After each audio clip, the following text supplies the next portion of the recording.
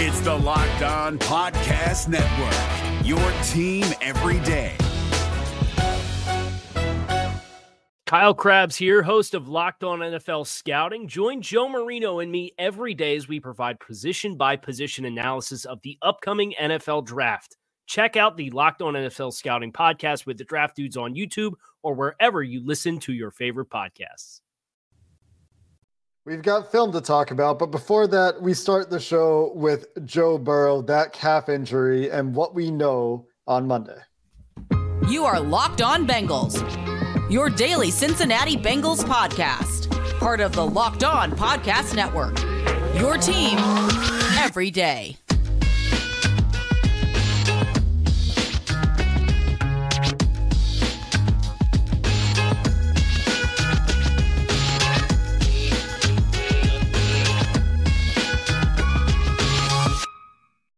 What's going on, Bengals fans, and welcome to another episode of the Locked On Bengals podcast. I'm your host, Jake Lisco. He's your host, James Rapine. A little bit later in the show, we're going to be joined by Mike Santagata at Bengals_Sans to get into the film against the Baltimore Ravens from Sunday's Week 2 loss. But before we get into any of that, the story today is about Joe Burrow's calf, and that's where we will start. Today's episode of Locked On Bengals is brought to you by FanDuel, the official sportsbook of Locked On. Make every moment more and get a $5 bet in for $200 in bonus bets guaranteed at FanDuel.com/LockedOn.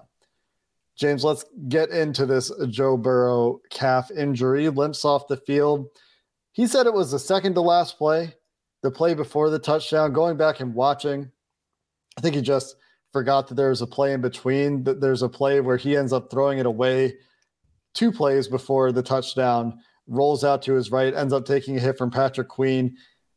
On all 22, the camera stays on him long enough that you can see him take a couple gimpy steps back toward the huddle when he gets up. I think it clearly happens there. And it's very possible at this point that we're just in one of the worst case timelines, not necessarily the absolute worst case timeline, but going back to when Burrow injured this leg in July, the fact that it lingered as long as it did and was not just a grade 1 in retrospect, it was probably between a grade 1 and 2 or a grade 2. And he looked a little bit limited by it against Cleveland, looked okay against Baltimore. In neither game was there a ton of second reaction, extended playmaking from Joe Burrow that we've gotten accustomed to, but was playing pretty well by the time this injury rolled around and was kind of okay until he wasn't. And that was always a risk when we talked to Dr. Brandon Bowers back after this injury occurred with the calf, is that you don't know when it's 100%. A lot of times it feels good, it feels fine, but it's just not all the way healed, and that's when the risk for re-injury is highest.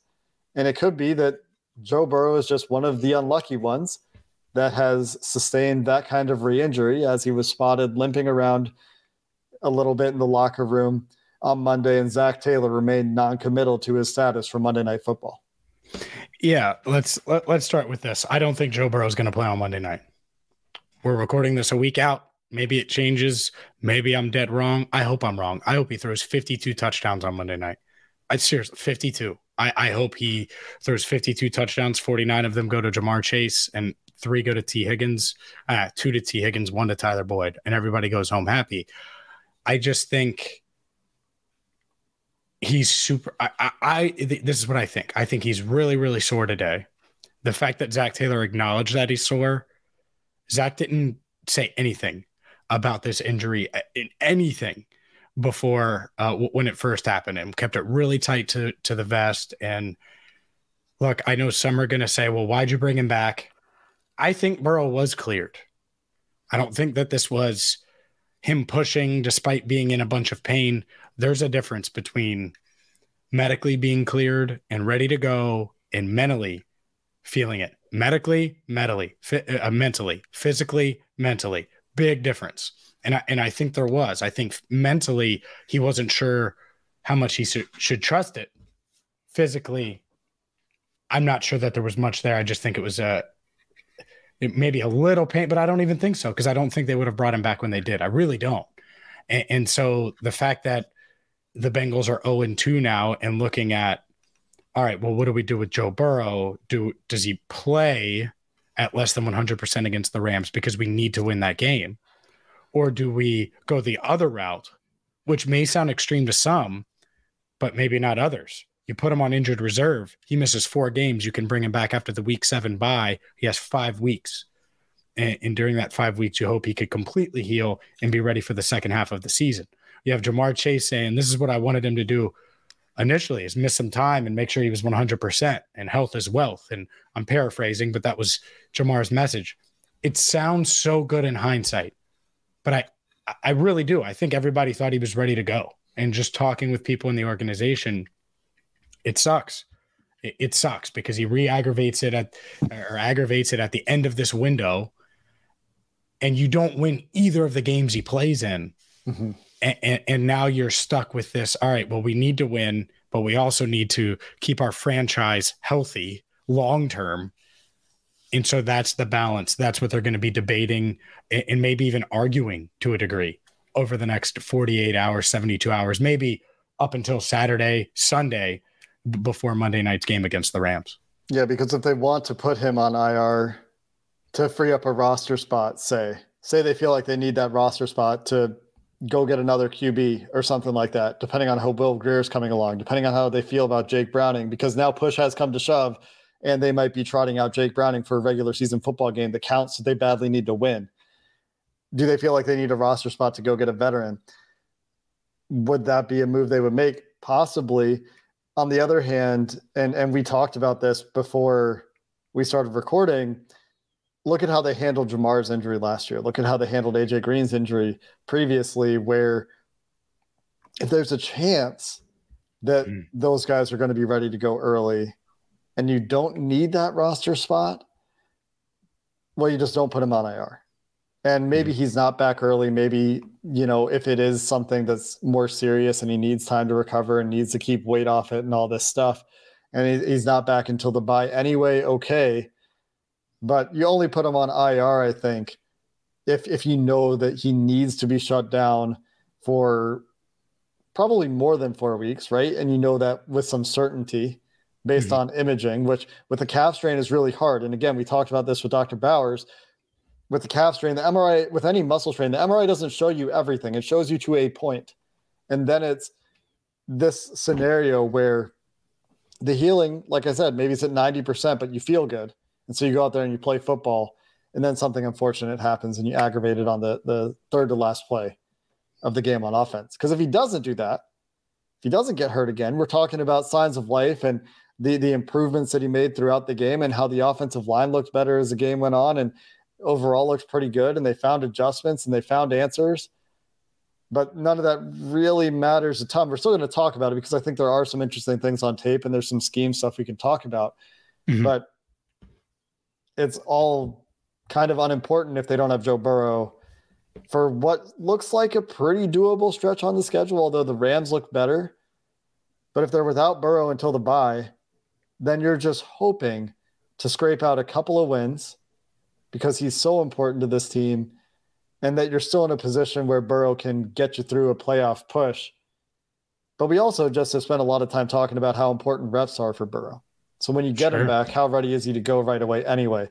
It puts a real cloud over the season, James. It's a real tough spot if Burrow needs to miss significant time. Yep. And I think it's going to be somewhere in the middle where they don't put him on injured reserve. He misses a week, maybe 2 weeks. I'll tell you right now, you think Tennessee is easy? Going to Tennessee with Jake Browning, that's tough.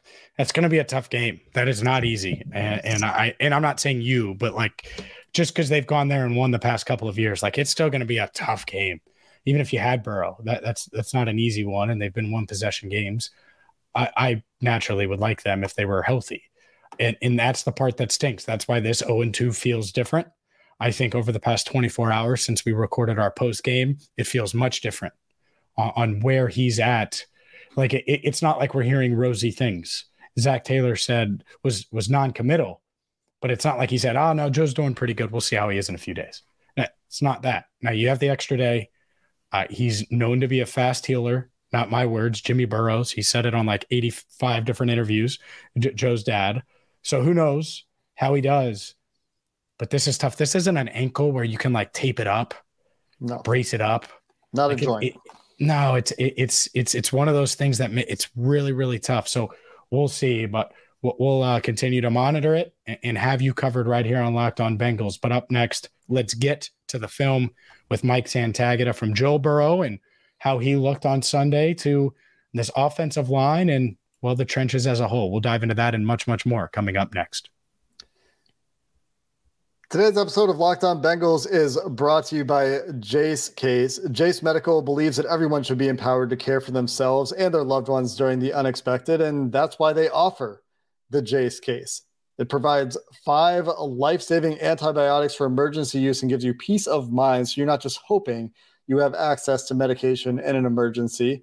They make sure with the Jace Case that you have the medication in hand. And Jace Medical is simple. They handle everything from the online evaluation to licensed pharmacy medication delivery and ongoing consultation and care. So don't get caught unprepared. Save more than $360 on these life-saving medications with Jace Medical, plus an additional $20 off using promo code LOCKEDON at checkout at jacemedical.com. That's JASE medical.com, promo code LOCKEDON.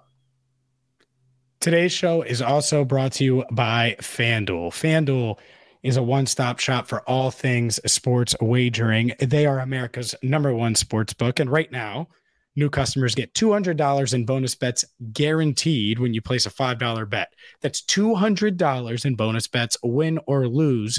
If you've been thinking about joining FanDuel, there's no better time because of that $200 in bonus bets, win or lose, when you place a $5 bet. So it's easy to use, easy to sign up, whether it's spreads, player props, over-unders, and more. FanDuel's got you covered. So go there now, FanDuel.com/LockedOn to kick off this season. Again, FanDuel.com/LockedOn. FanDuel, official partner of the NFL. We're now joined by Mike Santagata for our weekly film review. We've had a chance to dive into the All-22. Mike, we're going to start, as we did last week, with this offense, or maybe some schematic changes required if Joe Burrow can't play. But let's talk first about what the team did to attack Baltimore, what Baltimore did to give them a hard time, and what changes you would like to see. But first, it seemed like things started to get back on track a little bit. In the second half, at least, interception aside, which you have a film breakdown of on Twitter. You did a good job explaining that one. What did you see from this offense that led to the tough starts? Is it schematic? Is there a systemic problem here? The scripted plays, the first 15, as they call it, in this, I think the first 6, I think they went back to the scripted plays for the second drive, just didn't work. I mean, 2 3-and-outs. You get the holding call that kind of ruins the one drive. And other than that, I mean, they got the ball at midfield, and usually you're quick, like, okay, this is a massive, change. Quick change, let's just go take a deep shot, which the Ravens did after the Burrow pick. Instead, They ran inside zone, and then they threw a bubble screen to Jamar Chase, who it's probably just variance, but he still hasn't really made too many of the first guy miss like he usually does, but he didn't make that guy miss, didn't get the blocking, and now you're in 3rd and 8, and then they can't convert it. I think schematically it got better. I mean, they were moving through the Ravens, starting with their 3rd drive. I mean, like Taco Bell through the body, just real quick, real fast. But, like when I was watching it, I think like they're hammering the middle of the field. It felt like everything changed for them when they finally stopped trying to run the ball and try to make them commit to the run and get into the single high looks. They just went, I don't care if it's too high. Let's just go at that Brandon Stevens guy. He's not a starter. He shouldn't be hanging with Jamar Chase and T. Higgins. And then they drew a PI. They got a couple of catches. And then they had played I can't remember their nickel corner's name right now either, but T. Higgins made him fall down with a route. It's like, why were you not trying to isolate this earlier? So that's when it really started working. And that stuff kind of reminds me of like what Peyton Manning used to do. Not so much of just like staying back there, Omaha, doing all the different audibles, but he would see the guy on the defense. There's like, that guy can't hang with us. And he would just pick on them until they made a change. So that's what Burrow kind of did on that first drive right before halftime. Then Baltimore kind of makes a change. Burrow starts hammering the middle of the field. They start working a lot of middle of the field concepts. And it felt like they're able to find those voids in the zone. T. Higgins was a monster over the middle of the field in this game and in general. But you can't start that slow. And then also you the worst place to throw a pick is when you're going to have, points. You're taking points off the board by expected points. That was the biggest change of the game, was -6 on that interception in the end zone. And that was kind of, they are beyond playing chess against each other. They know each other so well. It is formed into 3-dimensional board games where they are playing, the Bengals are playing like, we know the Ravens are going to play this coverage. And the Ravens kind of went, we know the Bengals know we're going to play this coverage. So we're actually going to play this coverage. And it looks similar. And that's what happened there, essentially. They just dug themselves into a hole and weren't able to come out of it. I think that's the part of it, is the Ravens, especially with Lamar Jackson and him being able to apply pressure to the defense. It's like one of the worst teams to do that against, because you get a limited number of possessions. You're right. Overall, I think most people will have an ugly memory of what this Bengals offense was on Sunday, and they did start to move the ball. And for the most part, we're moving the ball up and down the field in that second half. Let me ask you this, Sands. Joe Burrow specifically, because I think there are some that are wondering about his health, how he was feeling before he aggravated that calf. We talked about it at the start of the show. Joe Burrow specifically, how did he look physically to you? Because you've watched the all 22 of Joe Burrow for multiple years now. Yeah, I don't know if I would describe it as 100%, but I do think that play where he jumps above a defender at his feet and kind of scrambles for the first down, or at least for positive yards, I don't remember which, I thought, oh, he must be feeling better. At least, like, it's not 100, but are we at like 90? Are we at 85? Yeah. Somewhere in that range right now. And he was, by the end of the game, I think he said it was his second to last pass, that out route he kind of sprayed outside and gave his receiver no shot on, re-aggravated it.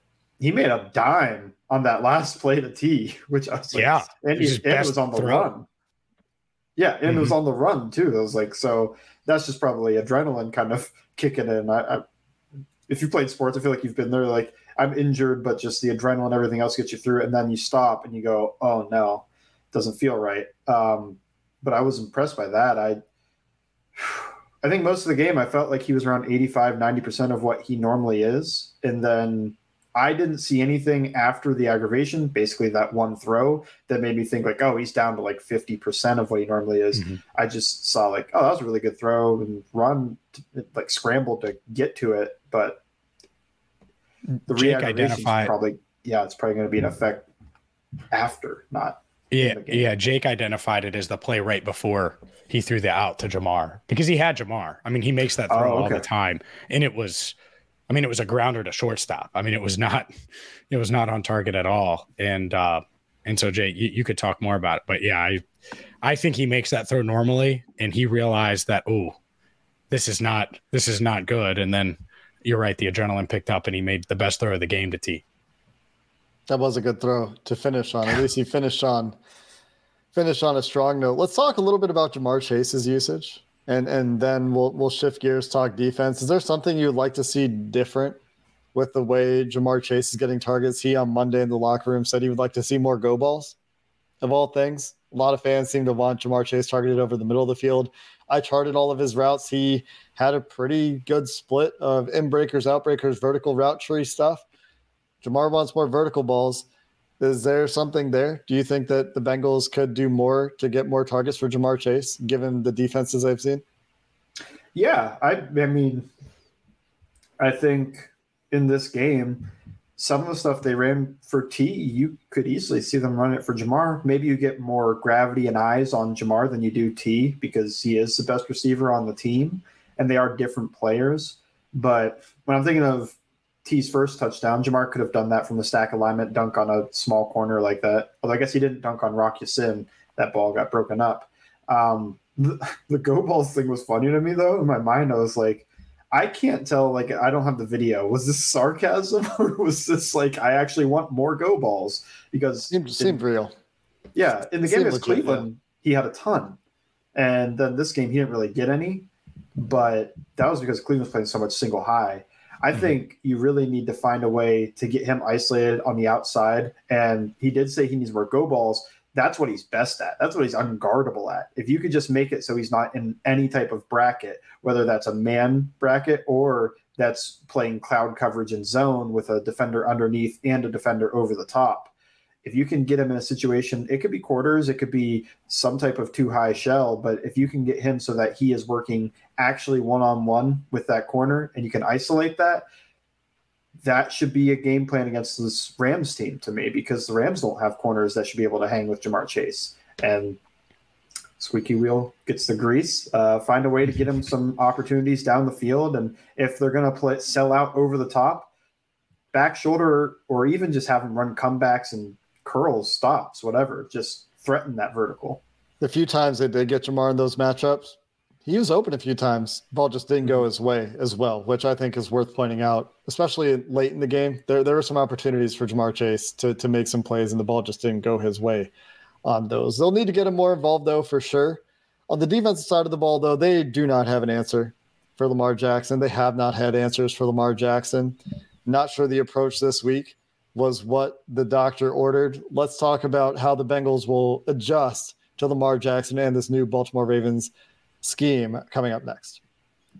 Today's show is brought to you by Prize Picks. Prize Picks is the largest independently owned daily fantasy sports platform in North America. They're the easiest and most exciting way to play a DFS. All you do is battle the house. You're battling the Prize Picks themselves and their stat projections. You pick more or less than on 2 to 6 player stat projections, and you watch the winnings roll in. You can earn up to 25 times your money this football season. And from quick withdrawals to easy gameplay, enormous selection of players and stat types, it makes Prize Picks the #1 daily fantasy sports app. And it's pretty simple. You think Justin Jefferson is going to end up with less than his Prize Picks projection for receiving yards? You can go that route. You can say that Lamar Jackson is going to have more than one passing touchdown like he did on Sunday, and you watch the winnings roll in. And by the way, they just added Apple Pay for quick and easy deposits into your account this football season. Check them out now, prizepicks.com/LockedOnNFL, and use code LockedOnNFL for a first deposit match up to $100. Again, that's prizepicks.com/LockedOnNFL with code LockedOnNFL for a first deposit match up to $100. Is your team eliminated from the playoffs and in need of reinforcements? Maybe it's time for a rebuild, or maybe they're just a player or two away from taking home the Lombardi Trophy. Either way, join Keith Sanchez and Damian Parson for Mock Draft Monday on the Locked On NFL Draft Podcast. They'll tell you which college football stars your team will be taking in the 2024 NFL Draft. Check out Mock Draft Monday on the Locked On NFL Draft Podcast, part of the Locked On Podcast Network, your team every day.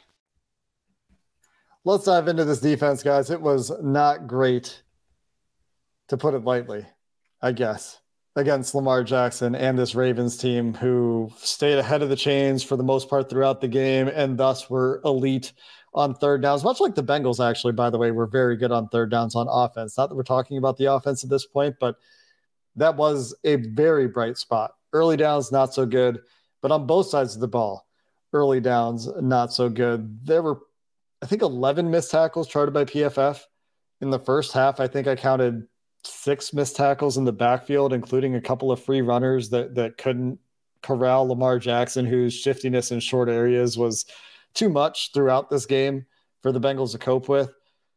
Mike, from an approach perspective, taking even away how poorly or well certain guys played, and there weren't a whole lot of guys that appeared to play at a very high level for this Bengals defense on Sunday, what are the adjustments now that Lou Anarumo has seen this iteration of Bengals offense with Todd Monken at the helm that you would be looking for next time around? It's interesting. They tried to go to a lot of zone for a lot of this game, and that makes sense. You're going to try to keep eyes on Lamar Jackson, and it's really a lot of cover 3 because you don't want to play too high against this run game, which it didn't matter for them. They were gapped out, but they were just getting dominated on the ground and early downs through the air. It felt like the Baltimore receivers and Lamar Jackson did an insanely good job of finding those voids in the zone, because they're kind of playing true vision, spot drop zone coverage, eyes on the quarterback, and kind of try to meld with his eyes and move and squeeze those holes rather than trying to match. It's not just a failure of the Bengals defense to take away the middle of the field. Why didn't they just take away the middle of the field, Mike? Well, they were playing middle of the field close coverage. Yeah. So they tried, but sometimes the depth was an issue. I saw a couple plays that they ran deeper high lows in the middle of the field, and the linebackers would bite on the low and get beat by the high, which I guess a lot of quarterbacks, they just take that low every time. But against the really good quarterbacks, they throw the high route. Joe Burrow throws that high route. Lamar Jackson throws that high route. Like, these are the guys that are willing to not just take singles. They want to shoot for doubles and triples. It's tough because then when they went to man coverage, the corners were getting beat over the top in single high man because they don't have help. And then when you look at the last play of the game, they tried, like, let's put a spy on Lamar. Not the last play of the game, but one of the last plays that mattered. They put the spy on Lamar with Logan Wilson, and then they rushed 3. The coverage on this play is fantastic, but you left one guy to spy Lamar and a 3-man rush that isn't going to get home. Lamar makes one fake towards the left. Wilson crashes down because it's 3rd and short. He wants to go make that play. Then Lamar just goes to the right, and there's a ton of space for him. So it's an interesting resource management game you have to try to play here, where you have to have so much focused on Lamar Jackson's running ability. But when you're too focused on that and trying to play, like spot drop vision zone coverage, that's when the receivers are really smart. Mark Andrews is really smart, and they get into those spots there so that the Bengals coverage there isn't really – it's just nothing for them. They're just able to sit down the zone. Lamar throws it, good anticipatory pass, and they just keep moving the chains. You have to find something in there. I think there could be an idea here of still playing that zone, that spot drop zone or vision zone or even match zone, but doing what teams have kind of done to the Bengals here and mix things up and change the picture post-snap a lot, not just once in a while. One of the first plays of the game, they got a free runner. Lamar dropped his eyes, and he didn't find his quick answer because they ran it was, I think, a creeper where Trey Hendrickson drops, and I believe it was Nick Scott comes, and this is the play that Scott misses and Hubbard misses, and then Scott misses again. Yep. But it worked on the back end, and they were able to rally and tackle him and stop him, even despite he made 2 guys look silly. They were able to rally and tackle him for a gain of 2-3 yards. So I could see more of that the next time they play, but it's tough when you have an MVP level quarterback playing like an MVP level quarterback. Those aren't easy days in the office for a defense. No, and he played great. I agree with that. Let's get to the thing that stood out to you. I know 0 sacks. It feels like Lamar Jackson still standing in the pocket at Paycor Stadium, even though the Ravens left quite some time ago. Trey Hendrickson, we didn't really see a lot of him. Obviously, the sack fumble that was negated because of the Zach Carter penalty. But what did you see from him specifically? Yeah, I was disappointed. I think we should expect more because he went off against a backup left tackle.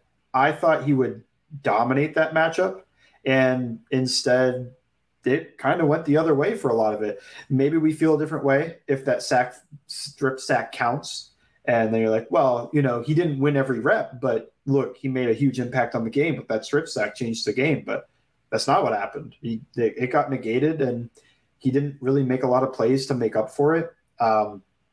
They left him one-on-one with Macari, which is what I was not expecting. I remember watching live. I didn't really feel much of a presence for Hendrickson, and I just thought in my mind, okay, well, they probably, this is a backup left tackle. They're going to chip him. They're going to get 4 hands on him all the time and just treat him like the threat he is. Instead, they let him go one-on-one a lot, and he didn't take advantage of those opportunities.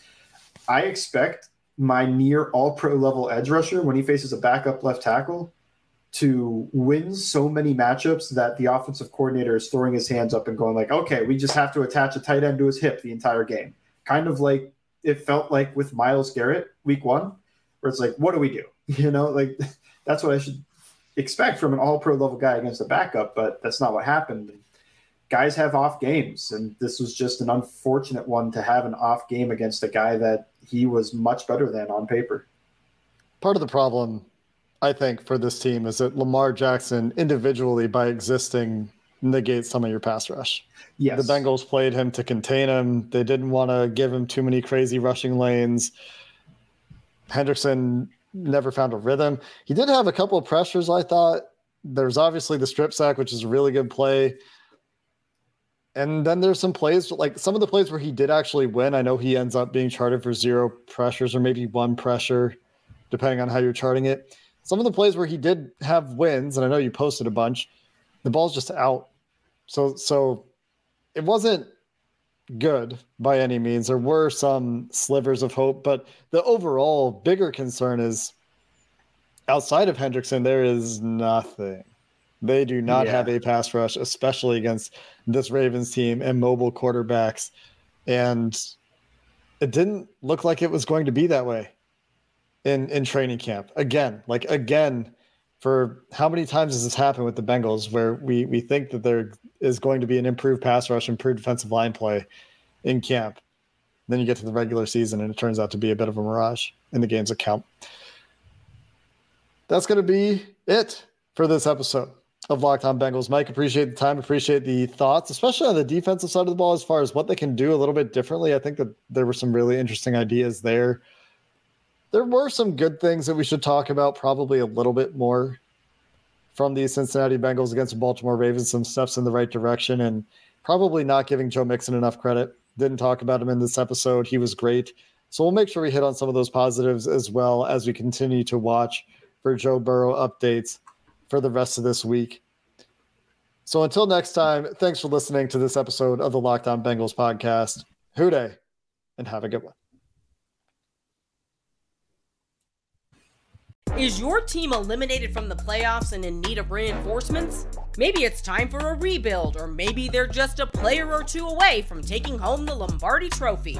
Either way, join Keith Sanchez and Damian Parson for Mock Draft Monday on the Locked On NFL Draft Podcast. They'll tell you which college football stars your team will be taking in the 2024 NFL Draft. Check out Mock Draft Monday on the Locked On NFL Draft Podcast, part of the Locked On Podcast Network, your team every day.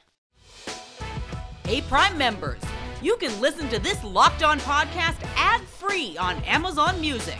Download the Amazon Music app today.